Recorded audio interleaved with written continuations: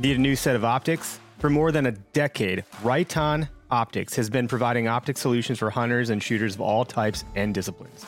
Check out their Primal line for those products geared more towards us hunters.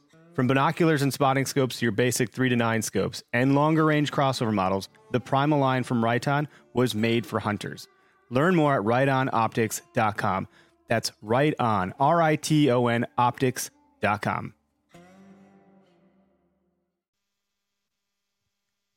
Where to Hunt podcast. It's okay. Hi, I'm Dan Small, host of Outdoor Wisconsin, and I listen to Where to Hunt. Nah, it's okay.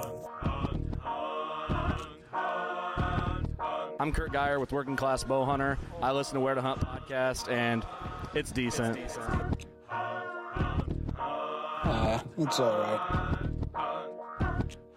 Hey, this is Bud Fisher with Catching Deers, and I think the Where to Hunt podcast is all right.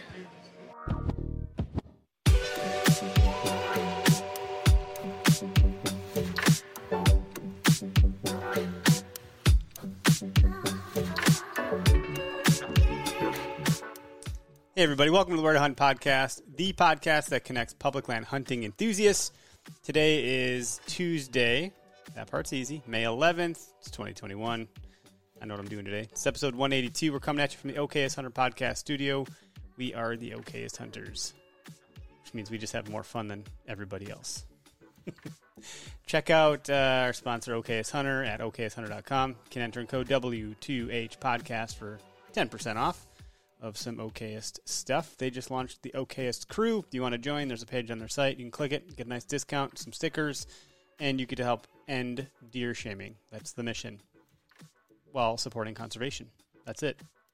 Sounds solid. Have you been going through backwoods, grinding coffee? Mm-hmm. Yeah, I should probably give you another break. I think I got another one laying around. Yeah, you should. I've been going through a lot of coffee.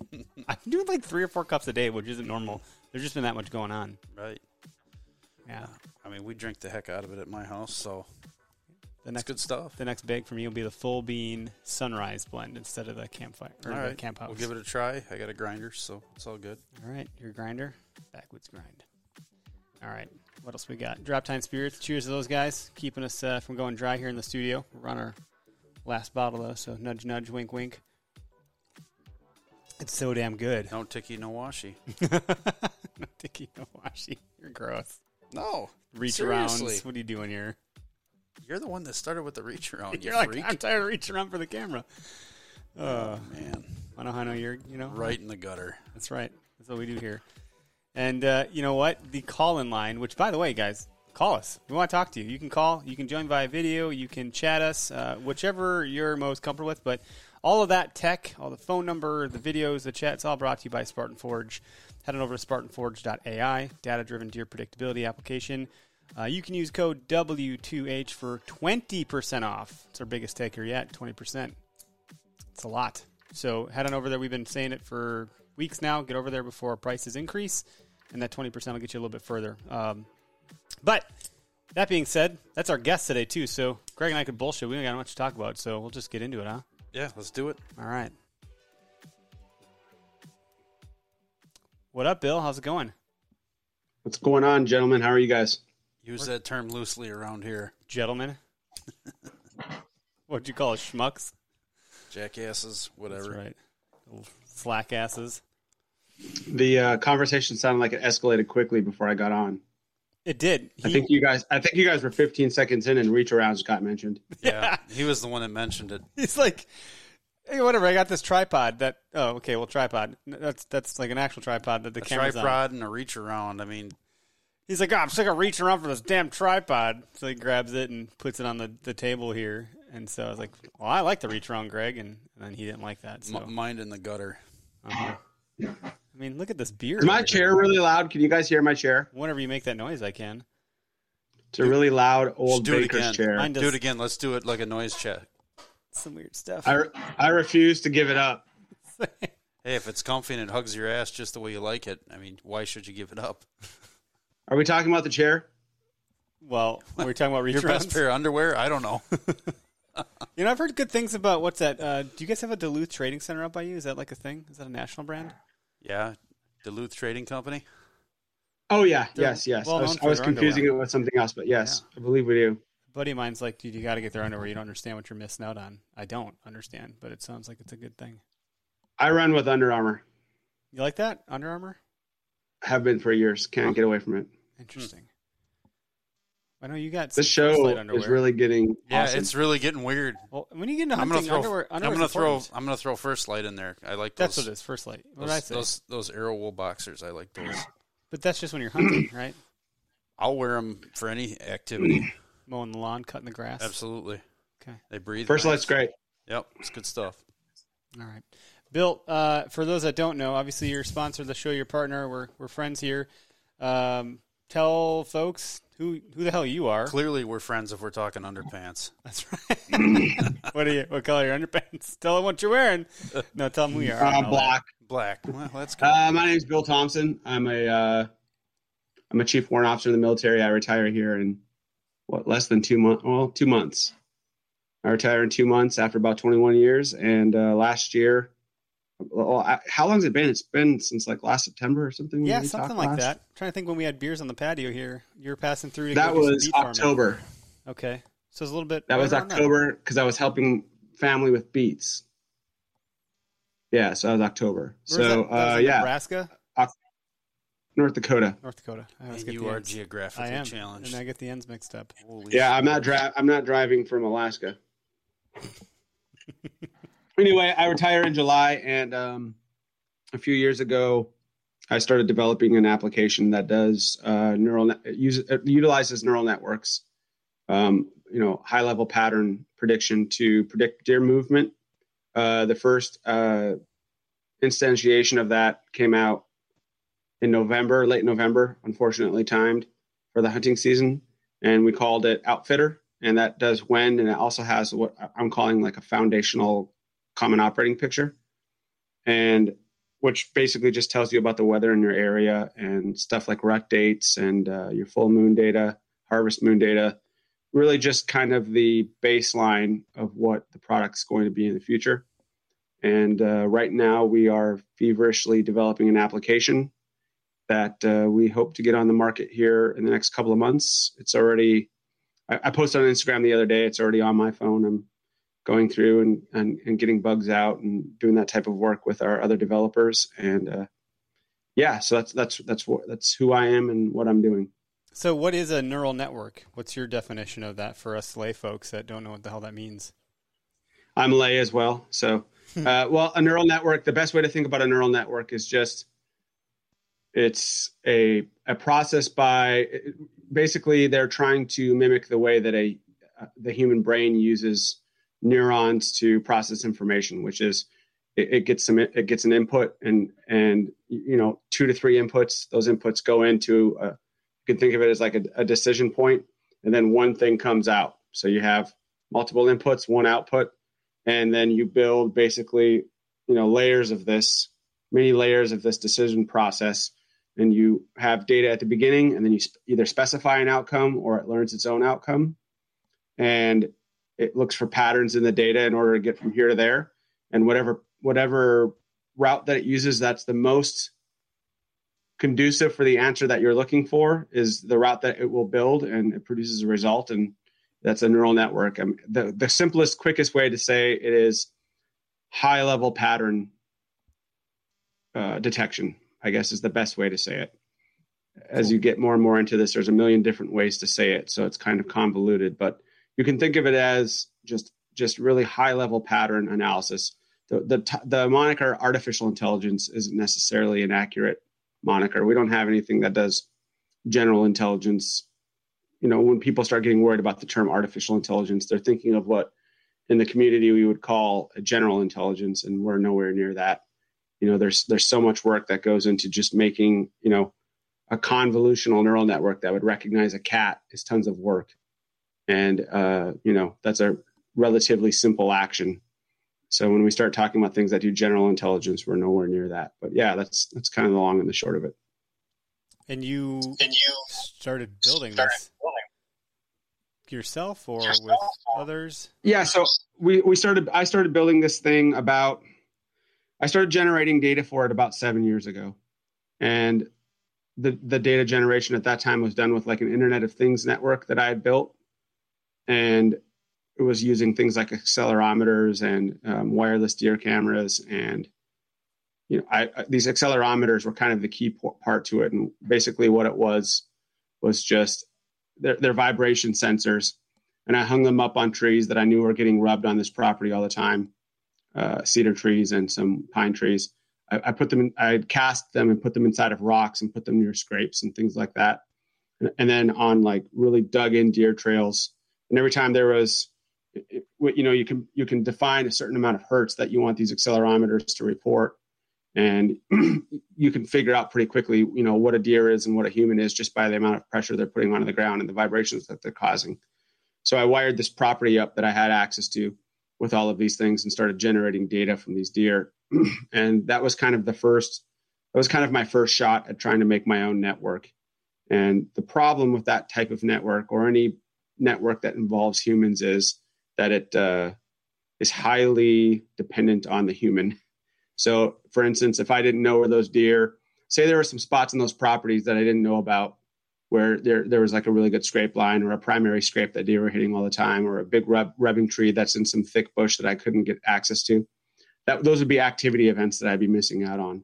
So in a much longer story short, and therefore that would, wreck the prediction. So long story short, I started some early on partnerships with some universities who were just interested in that work that I was doing, and was able to talk them into giving me some collar GPS data. And I just kept building and building it out from there. And then I had a couple of buddies that I worked with on some other programs in the military. I let them know what I was doing, and, and they're much better data scientists than I am. In fact, to call me a data scientist compared to them wouldn't be inaccurate. They're very good at what they do. And so brought those guys on, I'd say the top best in the country, and made them partners. And we started building this thing together. And at that point, my work went from generating the accelerometers and the cameras that I talked about to getting more of that collared GPS data. And I spent many years doing that. In the beginning, it was probably only every few months I was getting some, because 90% of the time it's a hard no, and there's only so many academics. So I'd come back to them after I built other models and convince them and go back and forth. And that process was probably, I think the first time I got data was 2013, and I continue to do it up until now. So it was a very long process, very arduous, and a lot of shaking hands and making friends and convincing them that what I was offering was worth them giving up their time and effort and money that they had put into these programs, which at this point it is. A lot of these universities we've built their own models for. So it's a good thing. That's awesome. That's but you're also in the Army too, so it's probably not a bad thing that it took a little while to collect some of that, let it build and soak and do what it's got to do. And then you can kind of take your time on it to perfect it. You weren't in any sort of rush. There's no pressure, versus if you were to do that right now with getting out of the Army in a couple of months, you'd be like, let's go. You feel a little bit different probably. Yeah, it absolutely allowed my timeline to get larger. And at the time when I started this, and then when we got together and we're working on this, we really had no idea how much data it was going to take. Like, we're into the hundreds and hundreds of years of deer data now. And, I thought we were going to have a model after like 30 years of deer data, which, really isn't all that much when you think about it. So as we kept getting data, there's a problem in artificial intelligence, and I'm probably getting too far into the weeds here. So feel free to kick me and put me back on course. But there's a term called overfitting, which basically means the easiest way to think about it is if you're helping your kid study for a test and you just give them the answers for the test instead of getting them to understand the content and the material. That's a problem in artificial intelligence when people are using training data to test their model. In other words, like you're not separating the data out so that the data it's being tested against, the model's never seen. So in order to avoid that, you have to have a ton of data. Another way to think about it would be if you were taking a test yourself, you could either just study the answers for the test, or you could read an all-encompassing, 2,000-page book that covers everything you're talking about. And then you get a good idea of it, and then you can do better on the test because you just have a general understanding of the subject. If that makes sense, learning, instead of just I suppose, right? focusing. doing something with it. I'm sorry, you cut out there. You say again? Yeah, it sounds like your dad is actually, you have a model where it's like learning some behavior. Yeah, and it points out behavior, as I work with these academics, things that they had never, things that people had never really thought about might drive deer data. And we're not even sure if those are the things that drive the data. All we know is that there's correlations. Like there's another, in statistics or in any kind of science, there's a, pretty common saying that correlation does not mean causation. Yep. In other words, just because something is occurring and it seems to be related to something else, until you can, test empirically your thoughts in a setting that, embraces the scientific process, and you're able to execute all the controls that you would need to be able to say, yes, X is actually happening because of Y, then you really can't do that, right? So the model, and also because of all of the ways and the permutations and all of the different ways that the model is able to look at the data, it becomes very impossible to extrapolate exactly why it's coming up with some of these things. All it knows is that it works.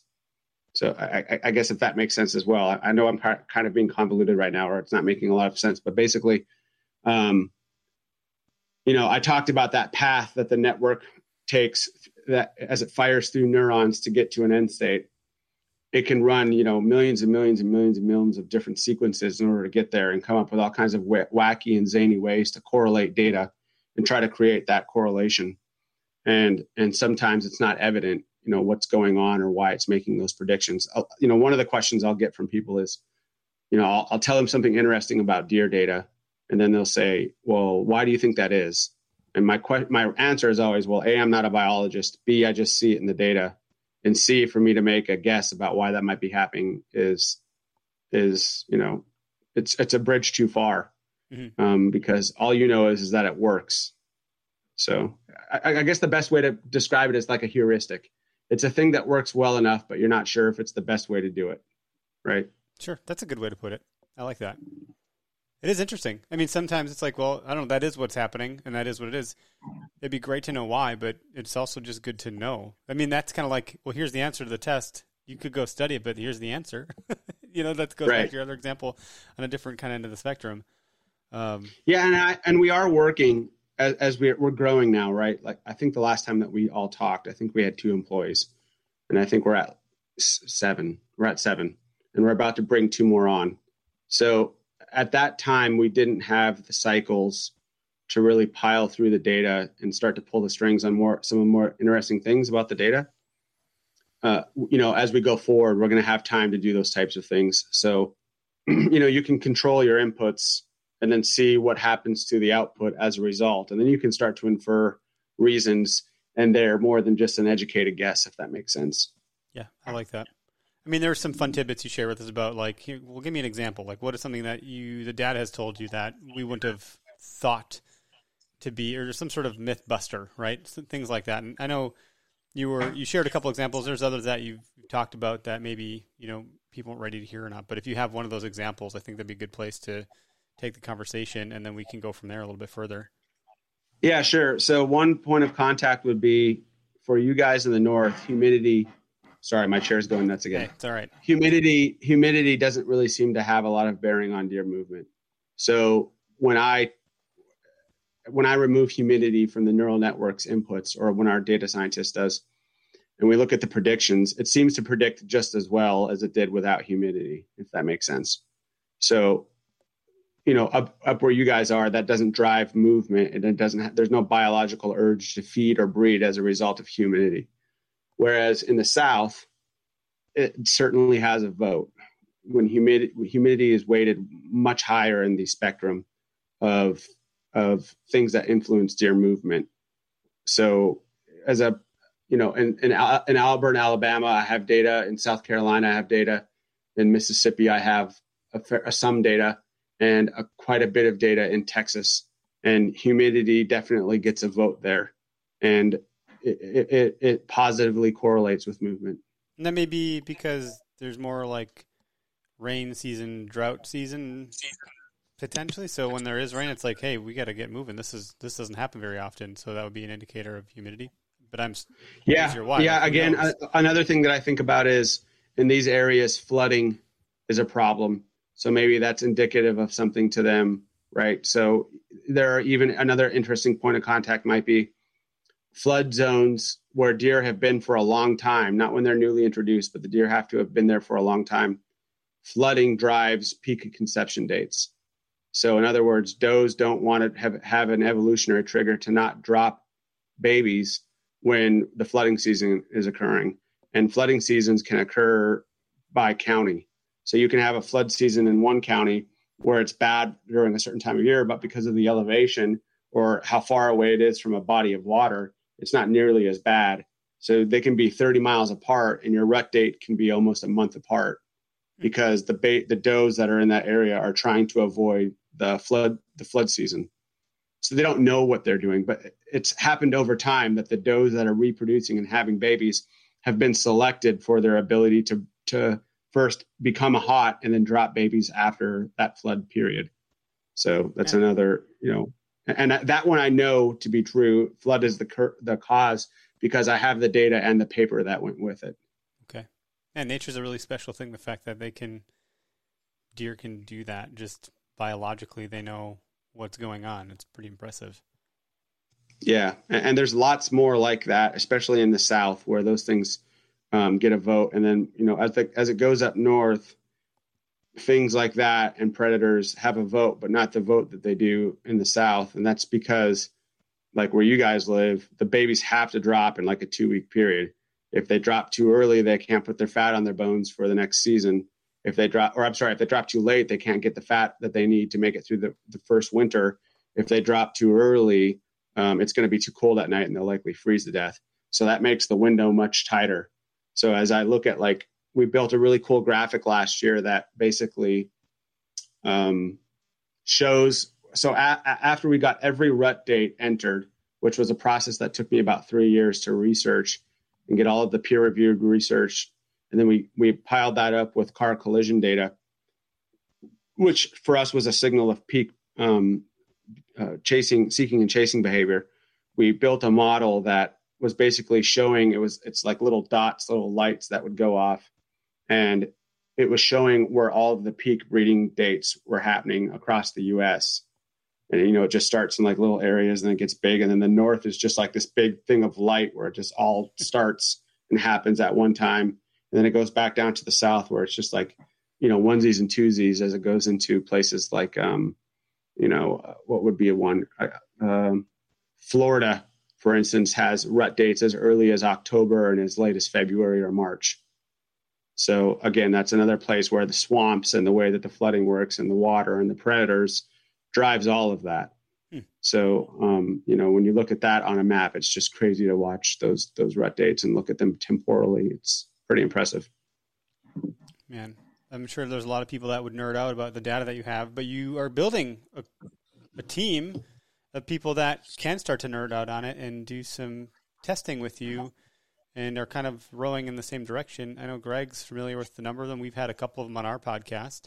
I know, Greg, I think you got pretty excited to see some of the folks that were joining the Spartan Forge team. Oh, yeah. Bo Martonic, Greg Litzinger, Johnny Stewart, Garrett Prawl. Is that another name? Andy May, I don't see a whole lot of him, but I know he's a good deer hunter. So he's kind of a dream team incredible. going on there. Yeah, it is a bit of a dream team, and all of them. I've said this on other podcasts before, but I think it's worth mentioning again. All of them wanted like 3 or 4 months with the product first before they were even willing to entertain a conversation. Andy was a really tough sell, especially when it came to that. Like he wanted to, look at everything, understood how all of it worked. I think we had probably 5 or 6 question and answer sessions that probably ran a couple of hours over the phone about how things worked and what it was doing and the predictions and him going through his old data and we bring all of that going forward. So I think that, to me and to the consumer and to, guys like you, I think it means a few things. The first thing is that this is all based on, the deer generate this data.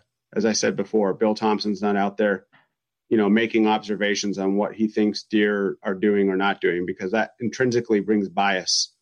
and bringing bias into something like this is not, when you got people who are spending $25 that maybe, they could use somewhere else much, to much better effect and maybe keep mama happy or keep the dad happy or whomever they're dealing with.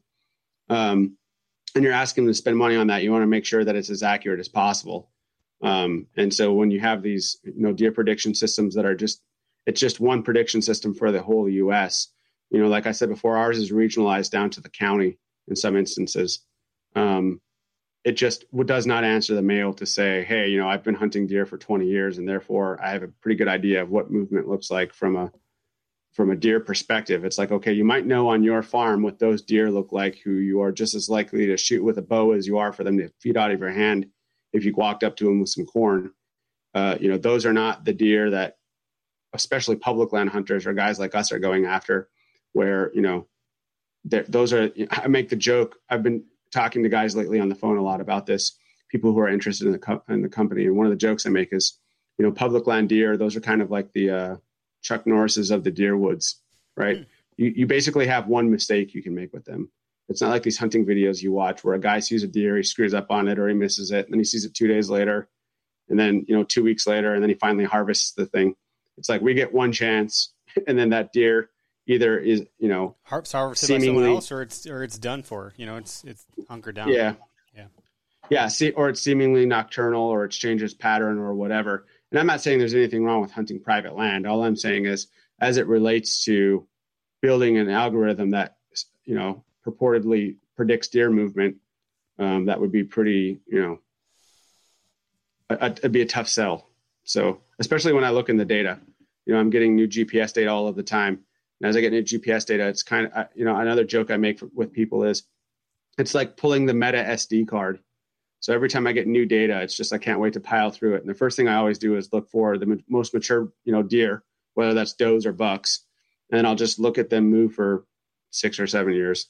And for me, that's just, the feeling I'm sure you guys get whenever you go to pull a new deer camera or you go to your email because you get some new cell cam pictures, whatever. It's like the cocaine of SD card pulling, because I'm getting to look at all of these deer live their whole lives and just, break down all of the patterns and the way that they move. And again, there's really interesting stuff there about some of the things that you see in deer data that you wouldn't think A is possible or B is something that would even be a survival mechanism for an animal to engage in, whether it's like a doe that is just on a hill and never leaves the hill, which is something I've seen. She's just on that hill all the time. And her babies that are born are with her on that hill until they move. And then they leave and she's still on that hill. And then she died on that hill. So she's just on like a large hill that's really steep gradient. And it was was it near or on public land? I can't remember, but she just was always on that hill. And the only time she ever came off that hill would be like between 12 and 2 a.m. And then she'd go out and do some feeding or whatever, and then come back to that hill. And if you weren't right on top of her, you weren't killing her. So, that's another really interesting thing, from a survival standpoint that I think these animals are willing to engage in.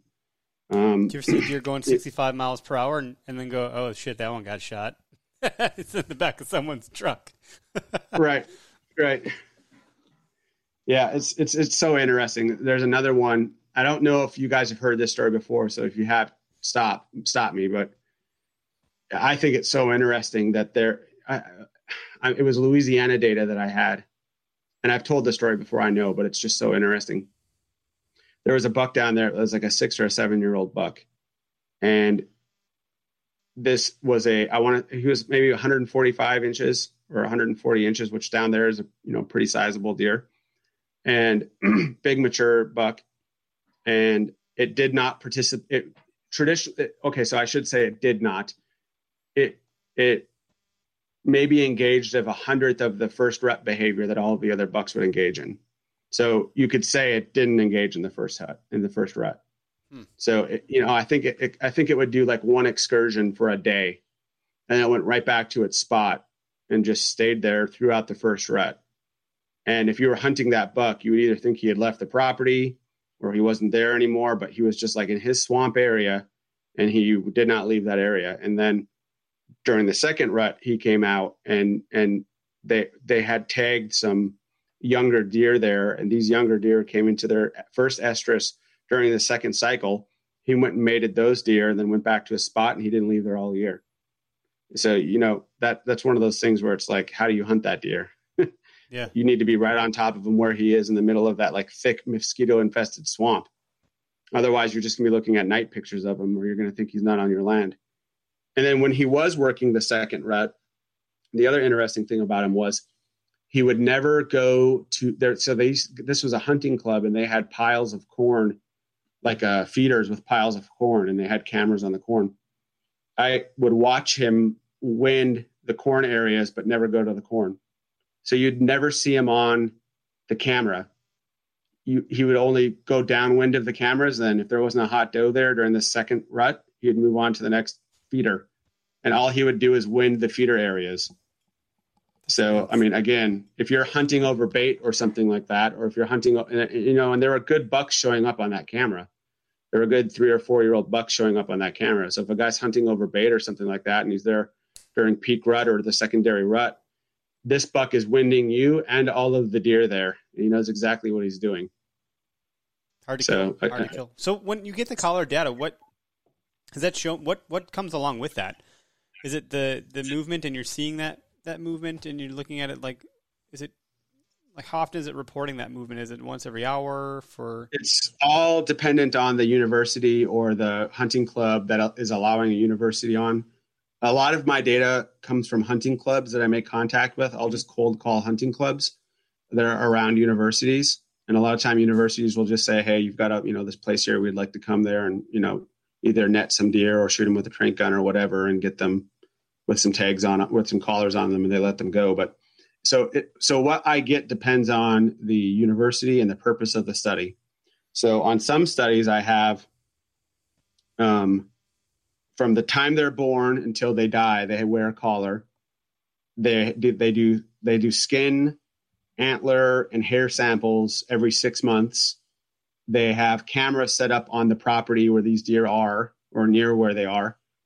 They have names and collar identifiers and like tags on their ear. And they know the exact measurements for these deer every year. They know how much what they were consuming in the off season. They know everything that you could know about these deer. So any question I would have about these animals, I could get an answer to. And their collars were reporting every half hour or hour in some instances. Oh, wow. Jeez. And then there's some data where it's just these deer get collared and the collar reports every 4 or 6 hours. And then that's all I get. And there's no, other tagging, or they just wait for either the animal to be harvested or for it to die. And then they go out and get the collar. Or the collar only works for a year and then it goes dead. So it's a big variety of whatever like the intent of the study was. Mm-hmm. And what they were trying to learn from it. And then sometimes I get it where I got a really interesting study. Where was that? I can't remember where it was. There's too many now. Anyway, I got predator data as well. They had tagged some coyotes and black bear in the area. I'm trying to remember where this was. But anyway, they had tons of animals tagged in the area. The focus was not deer. It was the focus of the study was basically how do all of these animals interact in the same place. So that was very interesting data. And again, that one was very comprehensive. So it all. And then some I get where, I got one study and I want to say it was from Maine, and it was 1 point every 12 hours. So there's like not a lot I can do with that except for like measure the linear travel and then just say, was it more than normal or less? And you can't use that to train the model, but I can use it as validation for the model. That's kind of cool. I didn't realize that you could, I suppose people probably collared predators too. I hadn't considered that. That's obviously going to have an impact on deer movement and where they're going and not going. Especially the more nocturnal ones, etc. Interesting. So what's on what's on the horizon that you can speak to? I know there's probably plenty that you can't, but there might be some that you can. If there's anything that people dates they can look forward to, or feature sets, or just general happenings, etc. It sounds like you're bringing some more people on to help on the dev side, and I know you got some stuff going on in November. I think that's going to be part of the conversation for sure. So let's see where we want to go from here. Yeah. So, we've brought a lot of people on. One of the ones I'm super happy about is this guy named Logan. I actually made a post about it on Instagram. He's a forestry student, and his name's Logan Bub. He's a forestry student and a wildlife He went to school for forestry and wildlife studies. I believe he went to Penn State. At any rate, he's been working with us now for a few months, and then we have a couple of other guys that have been working with us for a little over a year, and we've been compiling data that's going to be presented in the outfitter. And so I'll just run through the scenario because I think that's easier than explaining what it is. So a scenario would be you're in an area and you either, you look up a zip code or you click your GPS and it tells you where you are. And then if you look through some of the photos that I've posted on Instagram, there's a tab it starts on the weather tab, but then inside of there's a tab called Intel. And then next to that, there's a tab called Browse, I believe it's called. So anyway, in the Intel tab, it'll tell you in there, and I suppose I could bring it up, but I'll cover most of the high points. In the Intel tab, it'll tell you the total population for the state for deer, the total population of hunters, the buck to doe ratio observed, and then if it's documented by the biologists, the doe to buck ratio for the state, the acres of public land that's available to the hunter, the inaccessible and accessible acres of public land that's available to the hunter, the platforms that are allowed in the state, the dates that the platforms are allowed, like your hunting seasons, basically, for weapon platforms, like if bow is allowed, the dates for it. If this is allowed, the dates for it. Sure. And then it breaks down the harvest success rates among those hunters. And then if the data is available, it gives you if the harvests were on public or private land. And then it gives you the success rates of those hunters on private and on public land. And then it breaks down. There's more data there as well, if they have like special permits, seasons. And then we have a kind of a catch-all tab at the bottom that just gives you interesting facts. So there are, an interesting fact might be in Pennsylvania last year, 60% of the bucks that were harvested were between 2.5 and 4.5 years old, which is like a good metric. It's almost like a QDMA metric, right? So when you're looking for places to go on public land hunt, a really there's, as I look through this data, there's like three things that stick out to me. There are states that are not good for public land hunting. There are states that are great for public land hunting. And then there are like sleeper states. And then there are states that you would think are good, but really aren't all that good when you look at them. So I'm going to offend people here, but I have made my own judgments on this. So this is subjective. I would say Ohio is not as great as everyone seems to think it is, simply because the amount of out-of-state tags that are sold there, the amount of people that are there, the doe to buck ratio, and the amount of public land that's available, both accessible and inaccessible, makes it kind of tough. Like you're going to run into people while you're there, and you are going to really need to be aggressive while you're there.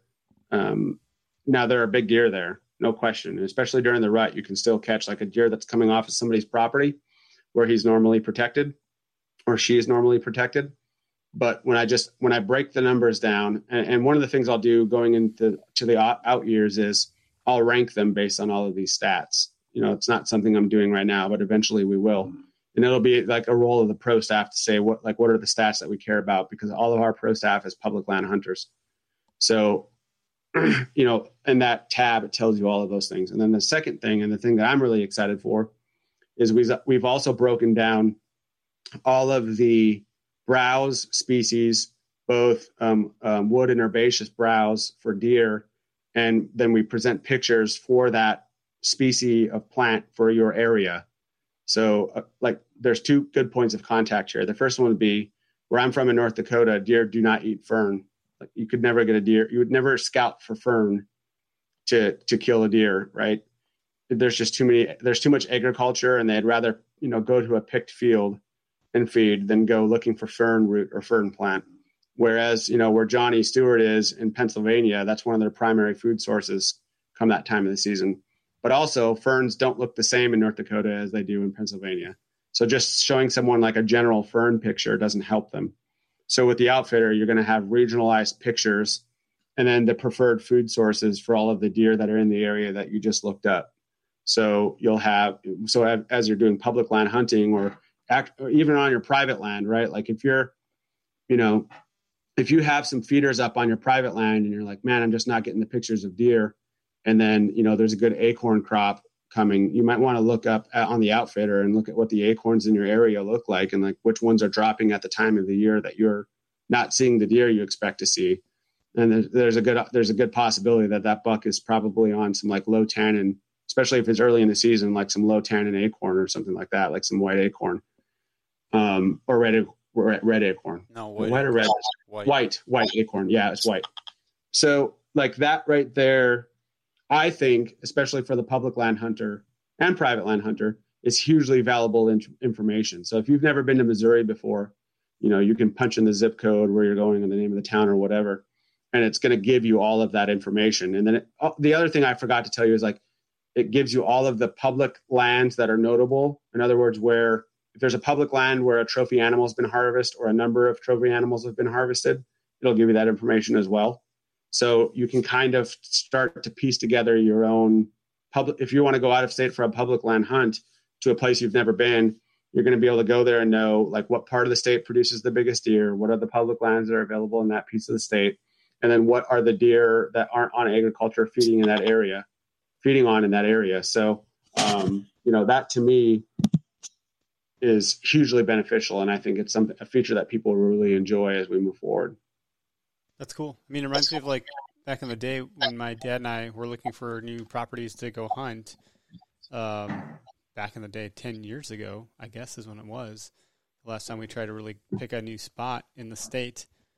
Well, that's not true. We tried to look again at some other point shortly thereafter. But, we started the process by looking at where were the most bucks harvested in the state that we're in. And you can get that data. It's in the DNR site. You have to comb through it. And then, then we try to make some decisions from there. Well, let's not go after number one because that's going to be crowded. That's probably Buffalo County or something like that. Not affordable either, and not much public land right there. So then let's work backwards from that and look at some of the other areas that maybe were overlooked or, still had a good number or what have you. And you can look at that year over year and kind of get a sense for what's kind of going on. But that was all gut checking stuff based off of data that was reported from harvest information, So that just means that people actually shot those deer that year. So then one might assume, well, if that many big deer were shot in that county, maybe there would be less the next year. So right. Your approach is, much different as far as how you're taking a lot of information and compiling out an output for someone to make a decision. But if they want to go dig into the details, they can. It's pretty cool. Yeah, there's so much information on there. You're almost taking away the ability to be a woodsman and learn it on their own. But then you're also giving them the information to teach them to be woodsmen, to understand and identify plant species and things like that. I downloaded an app this last weekend when we were out looking for morels. I don't even know what the hell it's called. It's on my phone somewhere. Picture this. Yep. I'm looking at fucking trees, and it's doing this makes it look really cool. It's doing this robotic kind of scan, and then it tells me, well, this is an ash tree. This is a black cherry tree. This is a whatever shagbark something. Looking at plants, I'm like, is this poison ivy? Is this poison ivy? Is this poison ivy? It was pretty cool. I was taking pictures of every freaking plant I could find. I was trying to find a damn elm tree. Yeah, I think it's something that hunters often overlook, or at least the hunters that I roll with often overlook, is what are deer eating at certain times of season in certain areas, and what are they doing to avoid predators while they're getting after those things, both human or otherwise.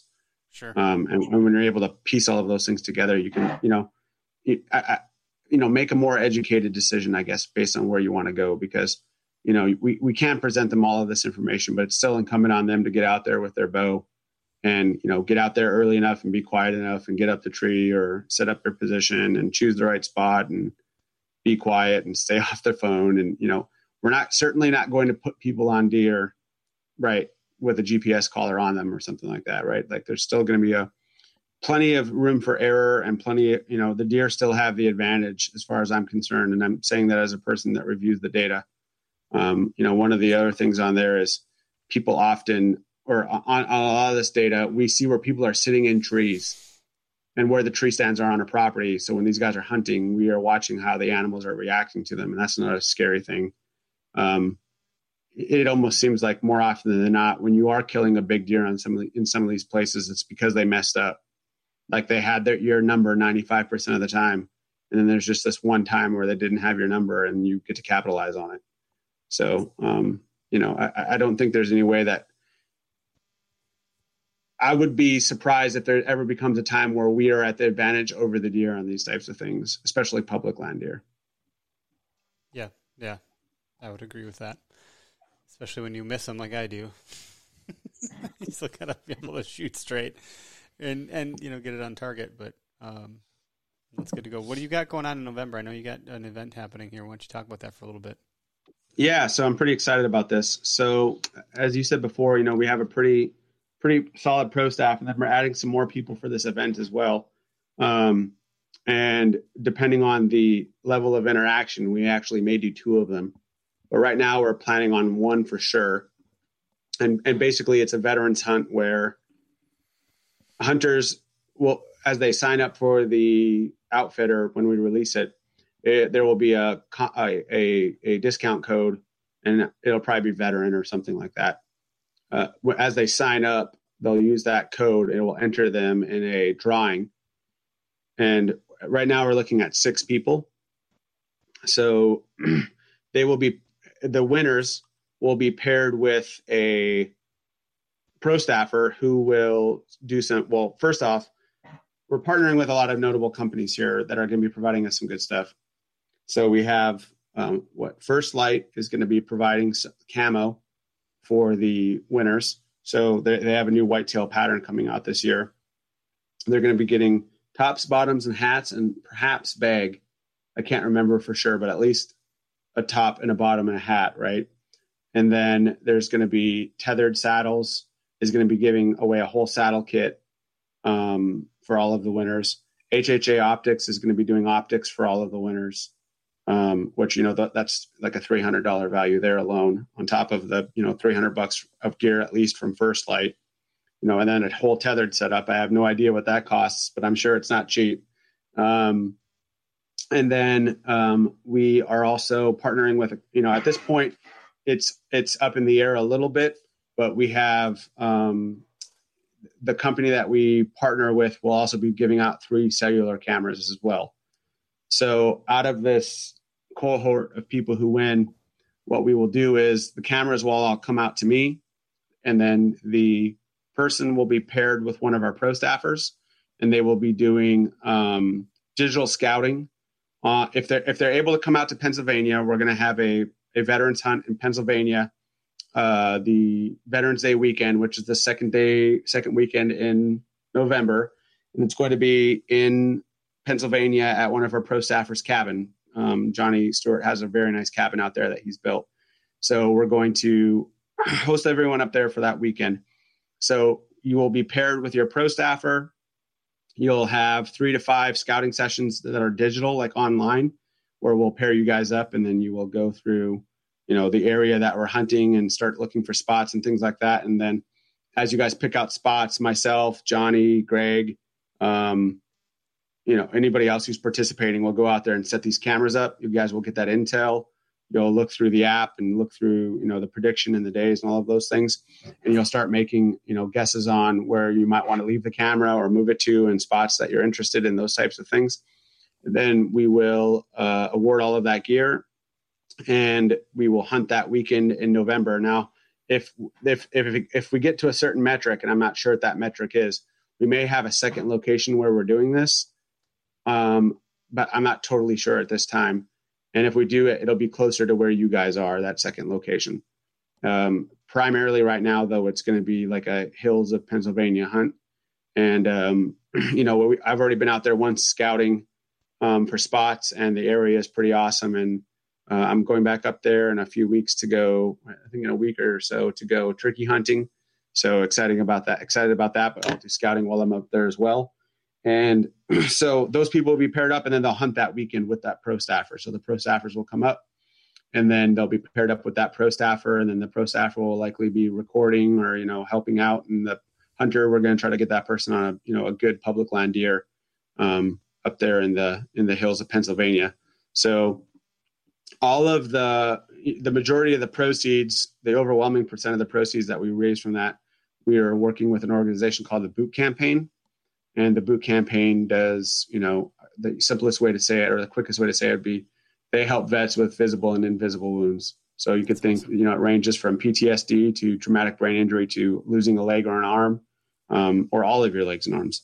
So they partner with that organization or with many organizations to help get the care that veterans need as a result of their service. So it's something I'm pretty excited about. It's going to be fun when we announce it and to see, people signing up. And we've got other companies that we're probably going to bring on between now and then that are going to help us out with the marketing and getting people involved and, trying to cut as big a check as we can for this boot campaign organization and try to help out as many people as we can. So I'm pretty excited about that. And, look to our Instagram or to your guys' Instagram or everyone's Instagram, right? Because I'll share it with everyone once we start doing this, and people can sign up, and we'll get them some cool stuff. And for people who win and can't show up, we will pair them with a pro staffer who's either not traveling or a pro staffer that can't come out for whatever reason. But right now, 5 of our 6 pro staffers are coming. So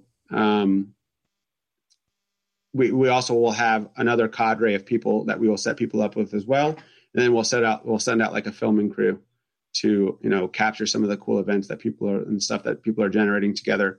And then leading up to it as well, one of the things we'll be doing is I told you we're pairing them with the pro staffers, and they'll be doing the digital scouting. Some of the digital scouting will be getting done on like the Vitals Live podcast.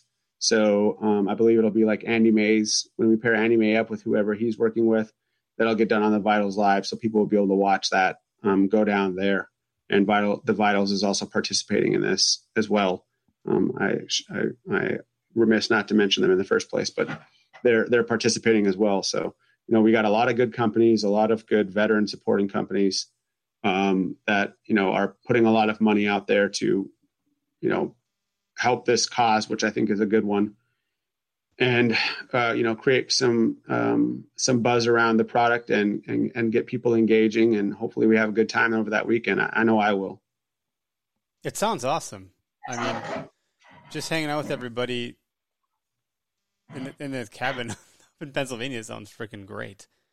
Yeah, he's got a big, massive, beautiful cabin. We'll probably bring like a trailer up there as well. Has he got it done yet, or is it still getting some? I would say it's like 60% done. I was just up there a couple of weeks ago, and it looks pretty. I mean, it's certainly for a bunch of hunters like us, it's done. Yeah.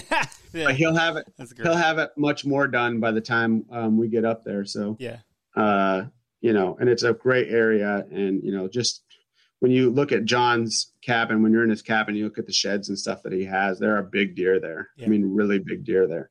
So we are busy doing scouting right now to make sure that everybody is set up for success whenever this goes down. It's pretty cool of Johnny to offer that up, A, and then B, to obviously the proximity of the land people are going to be hunting is probably land that he could have been taking some exactly land that he hunts. And in case people don't know this about Johnny Stewart, I'll go ahead and say this right now. John would give his best spot to anyone. If you came out there with him and he had a spot where he knew he had like a booner and, you wanted to kill a Pennsylvania deer, he would put you there right away. Yep. Like that, the term honey hold means nothing to him. I'd say, John, I want to figure it out my damn self. Don't give me the answer to the test. I got to learn as much as I can. He'd explain it to you all until you're blue in the face. He'd tell you exactly why you're hunting there, or he would scout with you until you found a spot that you were good for. I mean, he's just one of those guys that, is in it for everyone else's success. And I don't say that about many people. He's a good dude. He really is. Nope, he's a sweetheart of a man. Yeah, he was on our Tactic Talk and our podcast, which are the same. Just Tactic Talk, I think you know what that is. It's a 15-minute, deep dive. But he's been on the podcast with you and I, and he's more than happy to share information about anything he's doing. Yep. He's just a salt of the earth human being. Yep. Greg Litzinger is the same. Bo is super delightful to talk. I mean, man, you got, like you said, a dream team. We haven't talked to Andy May, at least not on the show. But the folks that you're rolling with, they're good dudes. They're good dudes, and they are humble. I'm so excited about the team. So you've done a good job, for just coming into this and starting to seek people out. I think you landed on some good eggs for sure. Yeah, and I'll talk to Andy. I think we can probably get him on the show here, at least when we're getting closer to the veterans hunt for sure. I think we can get him on talking about it. He said yes. He just he loves talking about like the other thing about this group, right, of pro staffers is just today we we're talking about, very nuanced things concerning the Outfitter app. And just like tiny little preference things, like things we want to talk about or whatever. And everyone's going back and forth. And it's like, every day we have a conversation, and it sounds cliche, but I am blessed to have these guys on the pro staff because, the insight and the knowledge and they all are working, guys that have other jobs and they're not just hunting for a living, and they know what is necessary to compress time and to get the most out of their hunt. Features that people will really appreciate when this app comes out, that, it's obvious that this was built by public land hunters for public land hunters. Yeah, I'm jacked about that. I mean, that's all I've ever hunted. So, and I know it's like a cool thing to do or whatever now to some degree, like there's a lot of pride in it, but it's just always been that way for me. So I don't really know anything different because that's just how we grew up. That's just what we hunted. So now I just have I have a huge passion for it because it has such a meaning to me because that's where I spent all my time. So it means a lot to me. So I get really personally attacked, I feel like, when people bash public land. Oh, you're going to get shot on public land. Or, that, I quit. It's like, it's a privilege. It's beautiful. Like, we went out and accessed public land over the weekend to just do morel mushroom hunting, and just to have the ability to get on this land for anything you're doing it's a gift. It's a gift. Yeah. It's beautiful. I mean, you don't have, we talked about some Stoic stuff and that book, Stillness is the Key, and Marcus Aurelius and all this stuff. And, talk about finding some stillness and peace and quiet. Get onto some public land. You can just go do that. That's crazy to me. And deer hunting is so near and dear to my heart from that perspective of having people access public land. It's a big deal. So it means a lot that you're doing all this.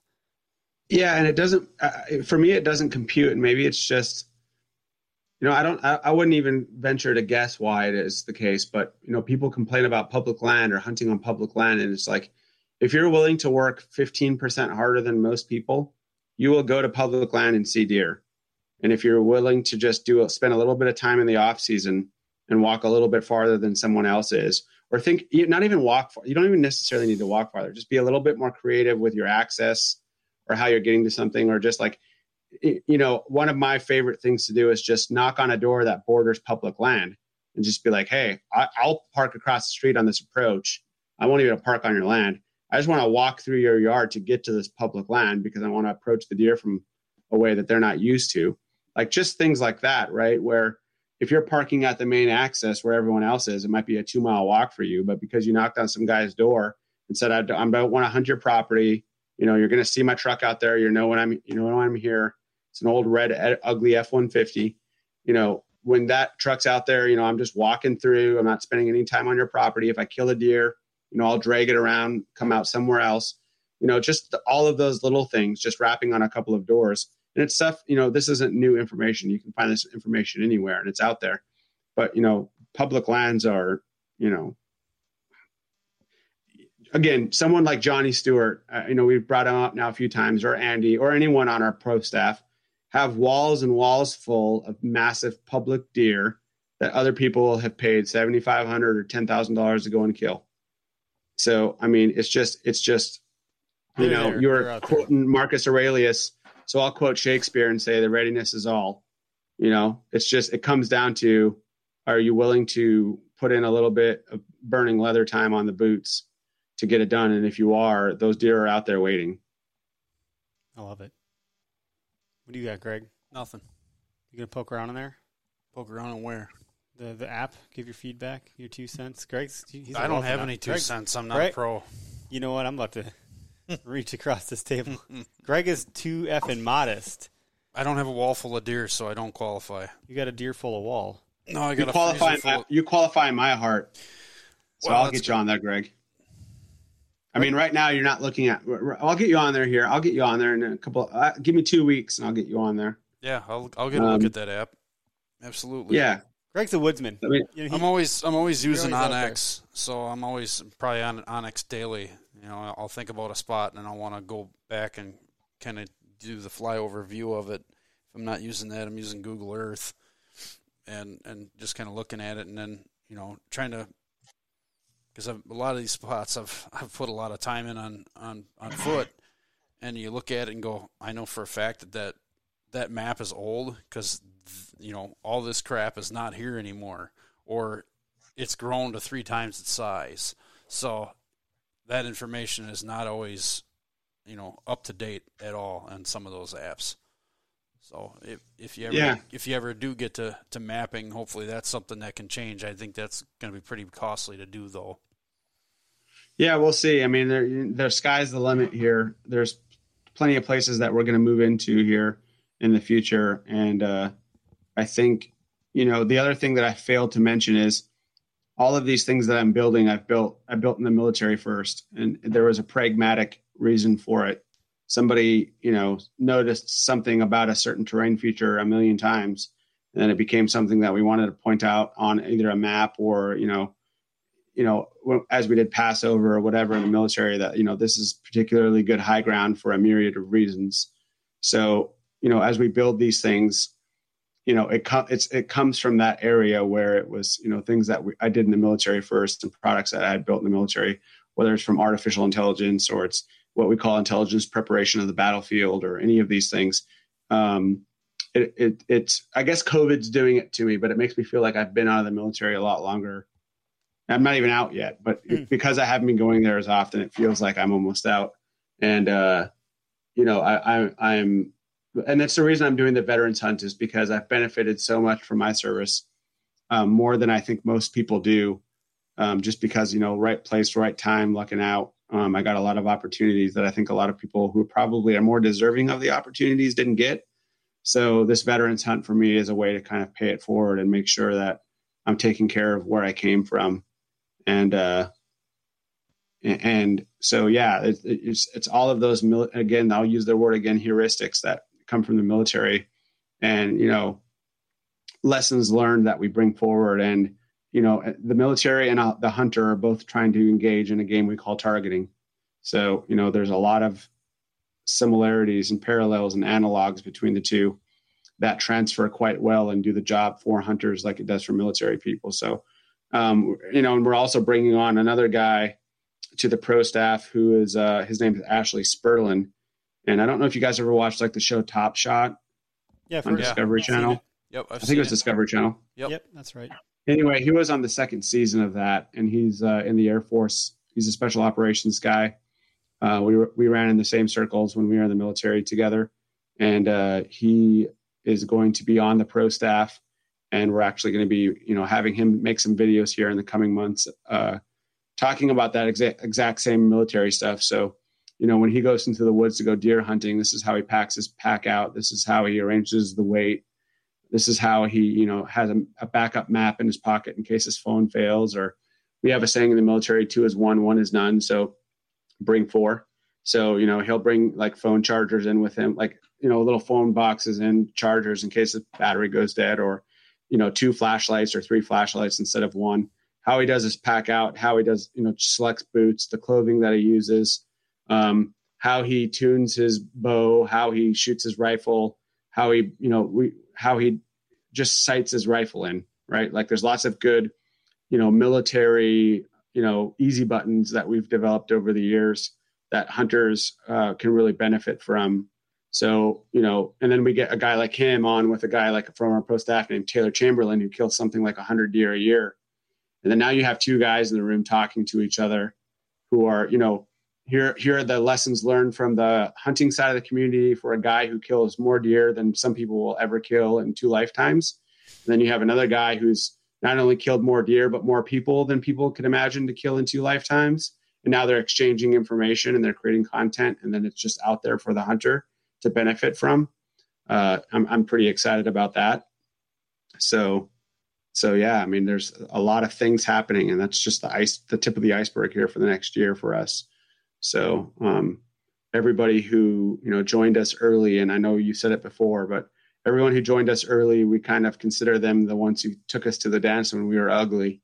So we're going to make sure that they never pay more than what they're paying right now as they go forward. So as we roll out these new features and this new content and this access and these hunts and all of these things that we're going to be doing, we're going to make sure that they never pay more than they did the day they signed up. So, we're pretty excited about all of that. That's awesome. It's a good way to treat people. I don't know. I mean, yeah, I think for it's the right way. For being ugly, you guys are pretty smoking hot out of the barrel. So, I mean, Well, You're just I gonna get better appreciate from that, here. but you know, there's always room to improve, and you know, I'm learning tons as I go forward and trying to hold on to as much of it as I can, so I don't make the same mistake twice. So Sure. I think it's all looking up, going into the future here. Cool. And everybody, you know, if you want to learn more, SpartanForge.ai, right? Yep, we just updated the website, so people can jump on the website there and take a look at the pro staff. And you know, the traditional outfitter is still there, at least for the next couple of months. That will all go away here pretty soon. And then we have enhanced functionality that we're trying to move out at some point in the future on the desktop version as well. So, you know, SpartanForge.ai, hit us up on Instagram, send me a message. I love engaging with customers. So if somebody has a question about something or wants to talk, you know, I just had a message the other day from a guy on Instagram and spent 3 hours with him on the phone. So, you know, people reach, and I plan on doing that from day one until day 10,000. So, you know, if people want to reach out and talk and ask how things work, or just, you know, float me some ideas or whatever, I'm available there, and I answer it all the time. Well, cheers to that. With that, we'll go ahead and end the live broadcast. I think I drank most of my drink. I might have a drop here. So I spilled on my computer. Like somebody we know. That was me. All right, guys. Thanks for tuning in to live broadcast. This will be in live podcast land tonight. We'll get this thing produced. Thanks for joining us today.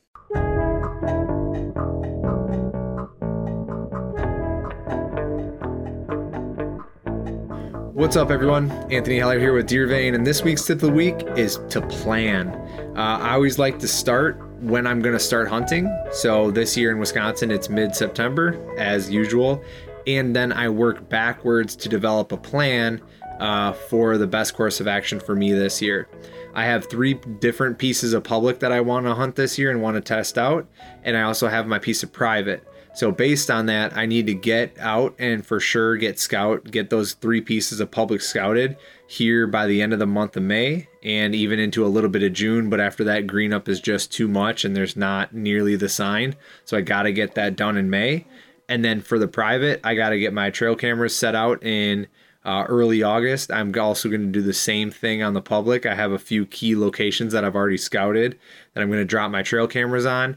And based on the distance that I'm going to walk for these pieces of public, the amount of pressure I think is going to be there, where I think the buck sign is going to be, what I'm looking for in terms of scrapes and trails and all that, that determines what time of year I'm going to hunt it.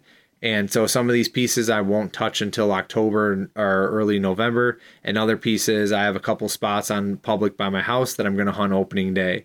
So obviously I key in on those opening day spots with my trail cameras first off in August, and I check those, and then I develop a plan A, plan B, plan C for that opening weekend, and also for October and November, let my trail cameras kind of tell me what to do. And if you don't have trail cameras, you don't run trail cameras, totally fine. That works too. Just make sure you have a plan A, plan B, plan C, because public land always throws you curveballs. And it seems like everybody and their brother wants to hunt opening day, and then the second weekend there's nobody out there. So for opening weekend, certainly figure out plan A, plan B, plan C, and get that scouted out now and start mapping out where you're going to drop your cameras, your entry and exit routes, and all that. All right, I hope it helps, everyone.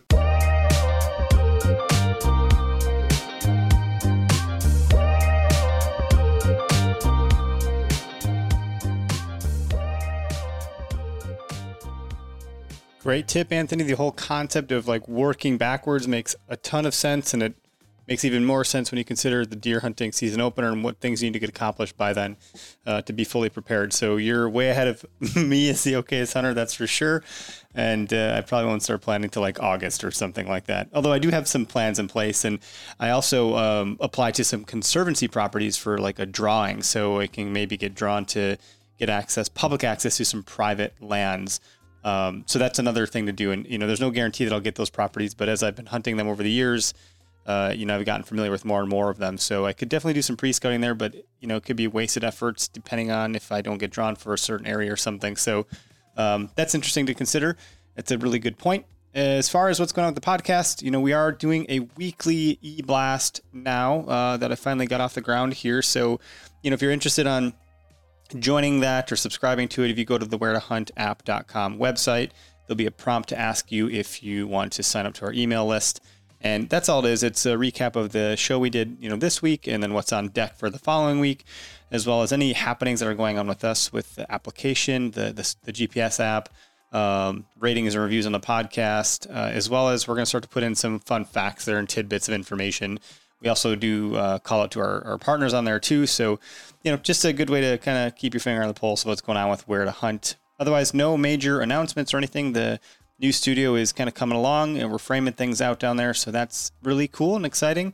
We're looking at doing some more collaborations with some others in the space. So keep an ear out for us in other places. As far as guests around the corner, we have Alex Armando up next week. And then the following week, we're going to be talking with Big Woods Bucks, Joe over there. And then heading into June, we're chatting with SmackDown Outdoors. And then we're booking out guests into all of June currently. So stay tuned. And that's all I got for everybody today. I think there's not much else. I think I mentioned last week, OKS Hunter launched the OKS crew. So if you're looking to help put an end to buck shaming and deer shaming, you're going to want to check that out. If you go to okshunter.com, you can click on their OKS Hunter crew and see what's going on there if you want to sign up and submit an application. Big shout out to Bill for jumping on the show with us tonight. Great episode, super informational. There's a lot that lives in the data that he has over there with Spartan Forge. So really excited to see what they have going on. Excited to see more come from them in the coming months here. So that's what we got for everybody today. Have a good night and hunt public.